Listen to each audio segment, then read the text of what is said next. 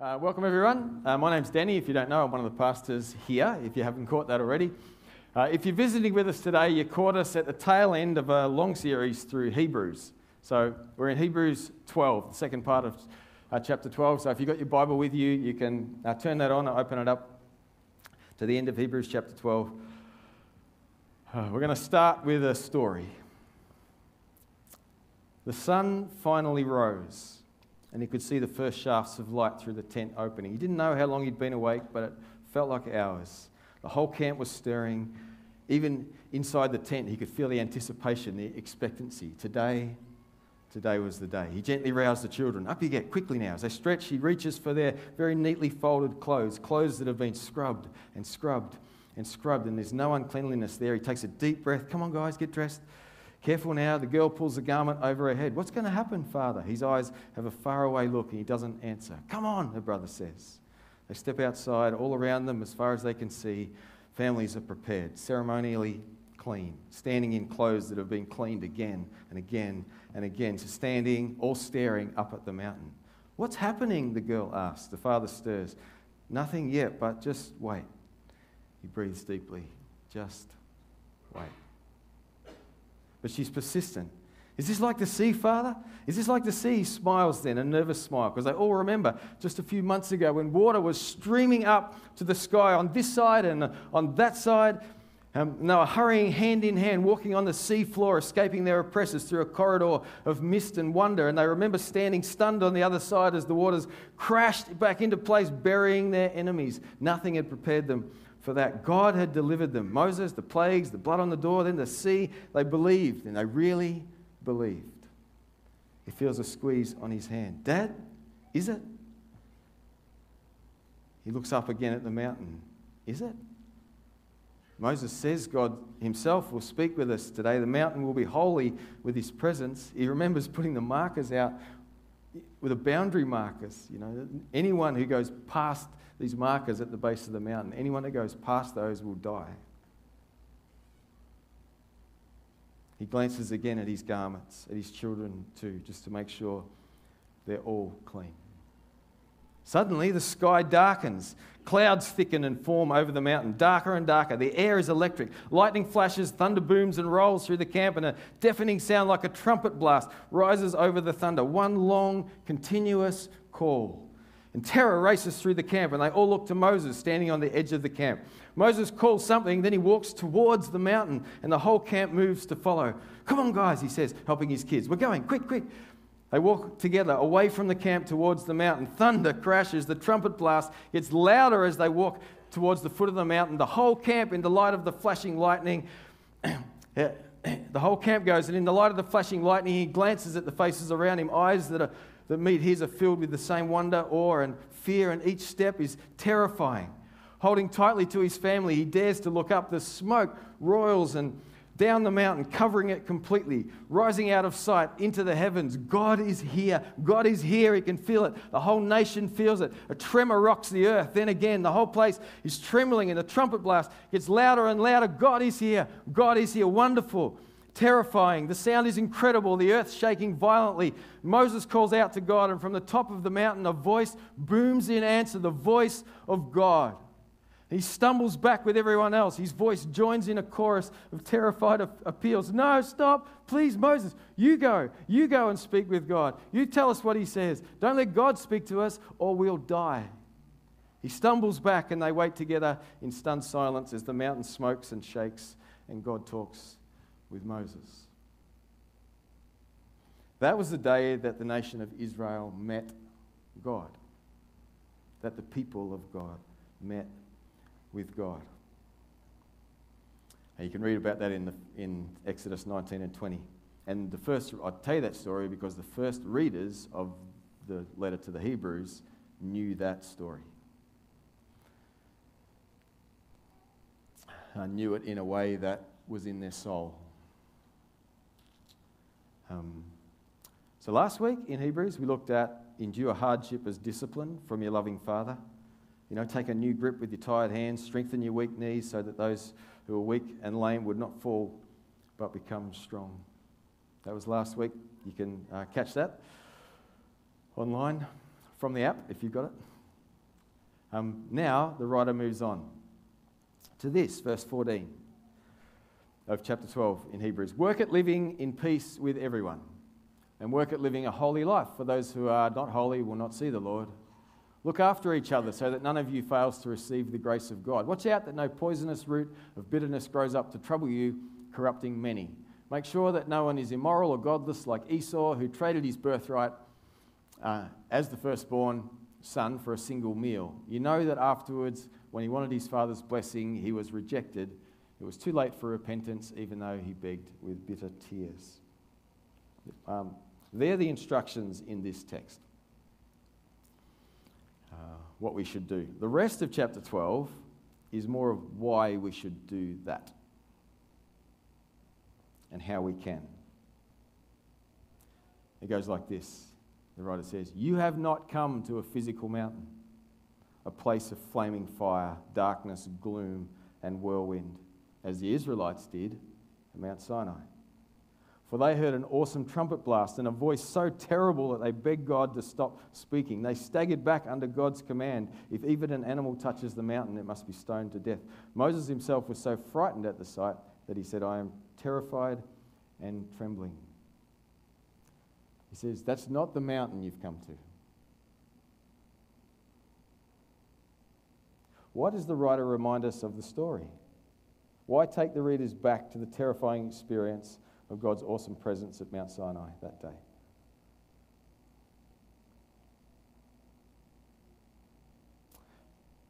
Just this. Nothing about God is flippant or small. And we've talked about coming home. We've talked about the invitation from Jesus to everyone, wherever you are, whatever you've done, to walk into the presence of God because of the forgiveness offered. But nothing about God in this letter is small or minimal. And now our writer, who's wanting to build this theme of the majesty and wonder and terror of the all-powerful God, reminds them, remember when God was manifest on the mountain for the people. But you, he says, you haven't come to that mountain. No, you've come to Mount Zion, to the city of the living God, the heavenly Jerusalem, and to countless thousands of angels in a joyful gathering. You've come to the assembly of God's firstborn children whose names are written in heaven. You've come to God himself, who's the judge over all things. You've come to the spirits of the righteous ones in heaven who've now been made perfect. Can you hear? He's saying, remember when the people of Israel, when the people of God, back then, they met God and they were awestruck, terrified. Remember that? That God, like that was just a earthly picture. You know, through Hebrews we've seen that he's an earthly picture of what's happening in the heavenly realm. He's a shadow of what's happening in the heavenly realm. He's just like an image, a pointer, a marker, something that points us at what's actually happening in what is true reality. Not our broken, faded reality here, but true reality, heaven where God is in truth. Here's another marker, the mountain.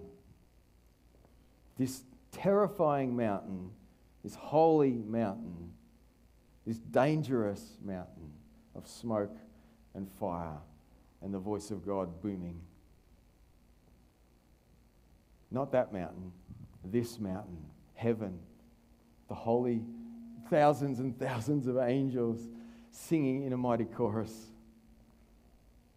All the righteous ones, all the people, not because they were righteous like perfect, but because they'd been forgiven and died in that, and then they went on to be with Jesus in heaven, just in this array of people who've gone before, and all the angels singing joyfully. That's the mountain. It's the same God. It's the same God. So why then were they terrified, and why do we not need to be? Because here's the difference. He's saying you've come to Mount Zion. Verse 24, you have come to Jesus, the one who mediates the new covenant between God and people. and to the sprinkled blood, which speaks of forgiveness, instead of crying out for vengeance like the blood of Abel. You remember in the creation story, Abel is the victim of the first murder. His brother Cain, who murders Abel. And God's words to Cain are, "What have you done? Your brother's blood cries out to me from the ground." Cries out for what? For retribution. Because there's an injustice.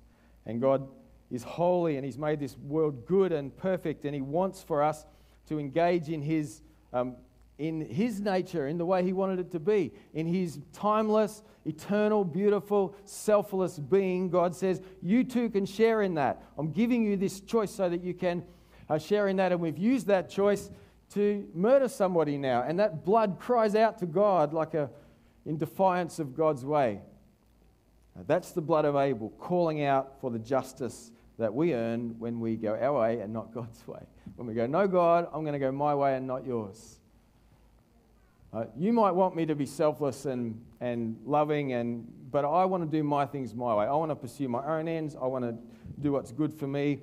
And I will, even if it damages myself and others, I will act in what I think is my best interest. I will be Lord of my own life. And that causes damage to us and to others and to the world around us. And that blood cries out for vengeance from God. Retribution that's the blood of Abel. But we haven't come to that.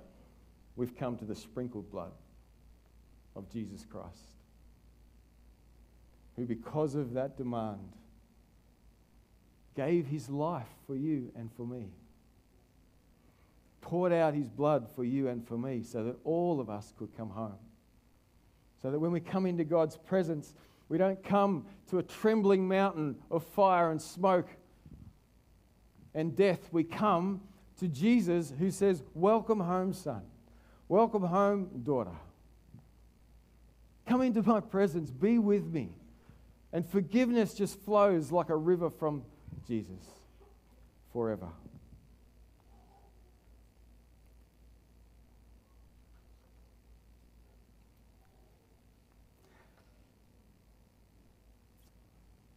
When we approach the throne of grace with confidence to find grace to help us and mercy in our time of need, who are we approaching?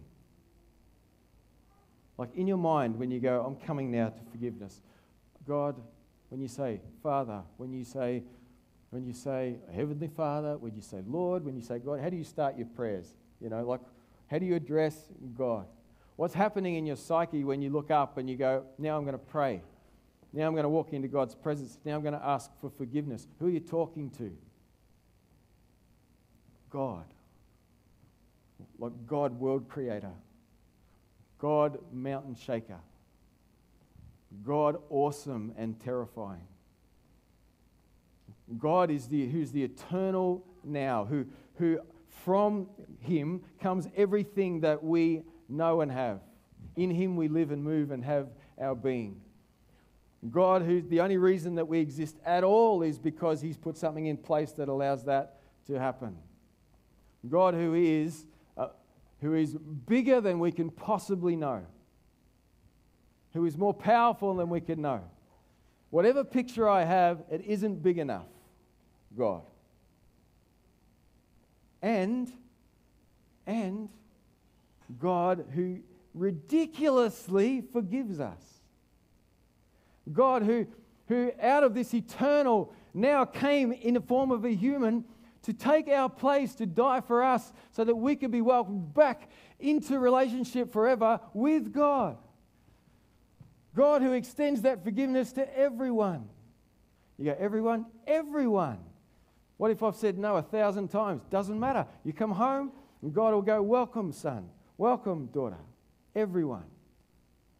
God, who is good, beyond good, beyond good. God, who is more beautiful than you can possibly know. Whatever picture I have, it isn't good enough. God.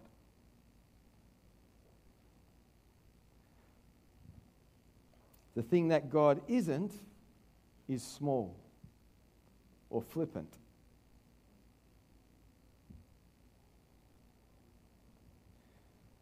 Be careful, the writer says, that you do not refuse to listen to the one who is speaking. Because if the people of Israel didn't escape when they refused to listen to Moses, the earthly messenger, we will certainly not escape if we reject the one who speaks to us from heaven. When God spoke from Mount Sinai, his voice shook the earth, but now he makes another promise. Once again, I will shake not only the earth, but the heavens also. This means that all of creation will be shaken and removed, so that only unshakable things will remain. Are we feeling this? Be careful that you don't refuse to listen to the one who's speaking.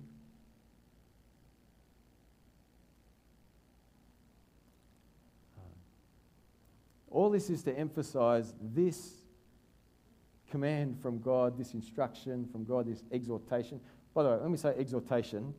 We just mean it's an inspiration to live in a certain way. It's an encouragement to do something. So if you think exhortation, what is that word? That's what it is. All of this is to emphasize this exhortation from God. Work at living in peace with everyone.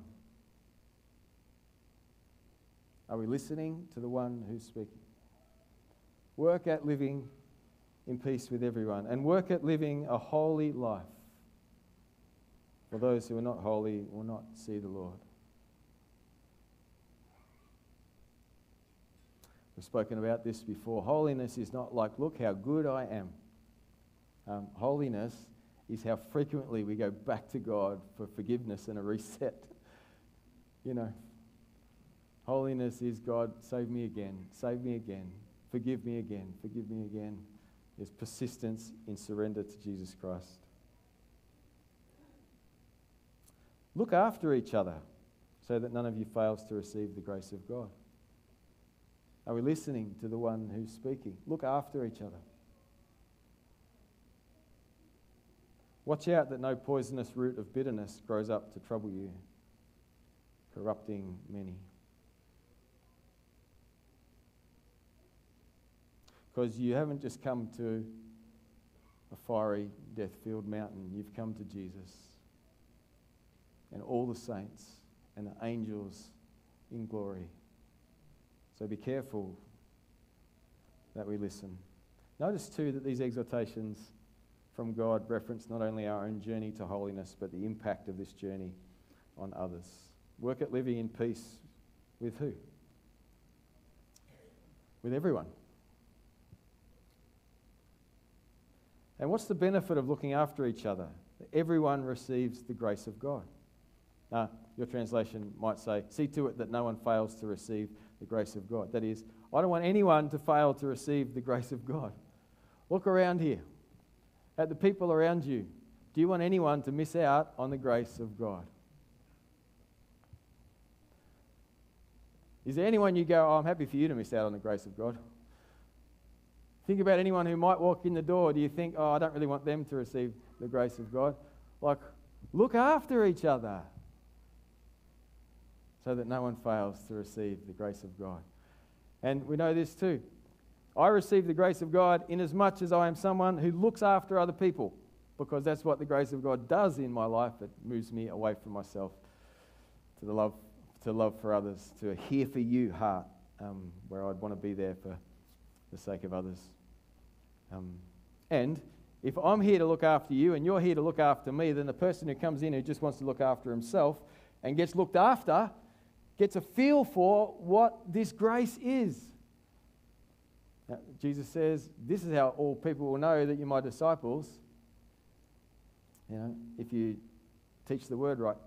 I mean, we need to do that, but that's not what he says there.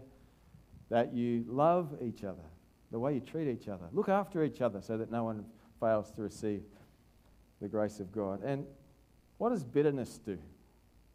So there's a poisonous root that grows up to what? Trouble you. It's going to trouble you.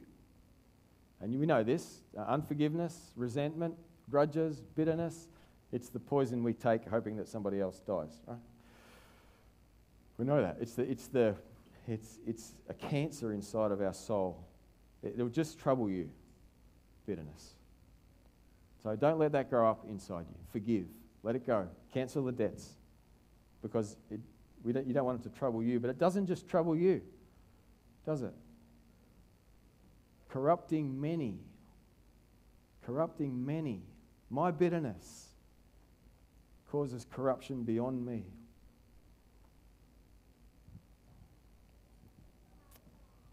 Are we listening to the one who's speaking? The writer concludes this section with these words. Since we're receiving a kingdom that is unshakable, let us be thankful and please God by worshipping him with holy fear and awe. For our God is a devouring fire.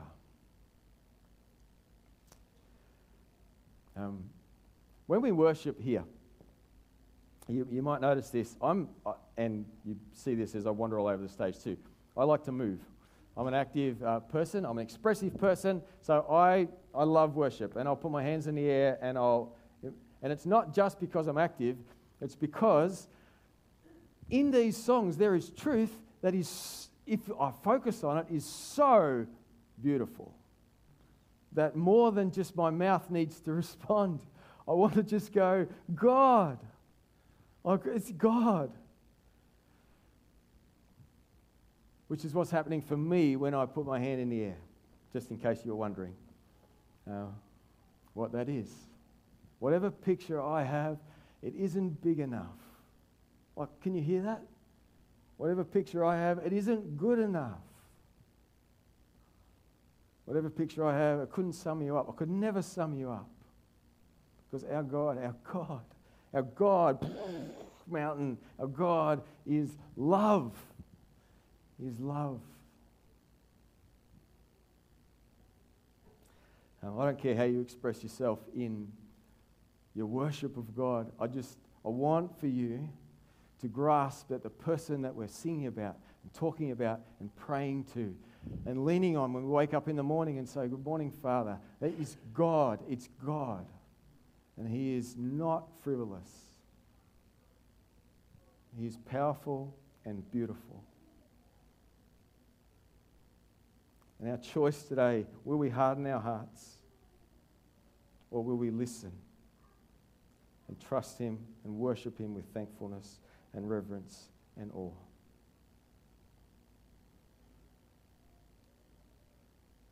Let's pray. Our Father, we are amazed. The more we get to know you, the more amazing you are. The more we see of you, the bigger you get in our eyes. The more we experience you, the better you are in our hearts. And God, we worship you and we thank you and we praise you. And I pray, God, this morning that our hearts would want this, that we would want more of your presence, that we would listen more carefully to what you say, and that we would trust you in our lives, in our actions. In Jesus' name, amen.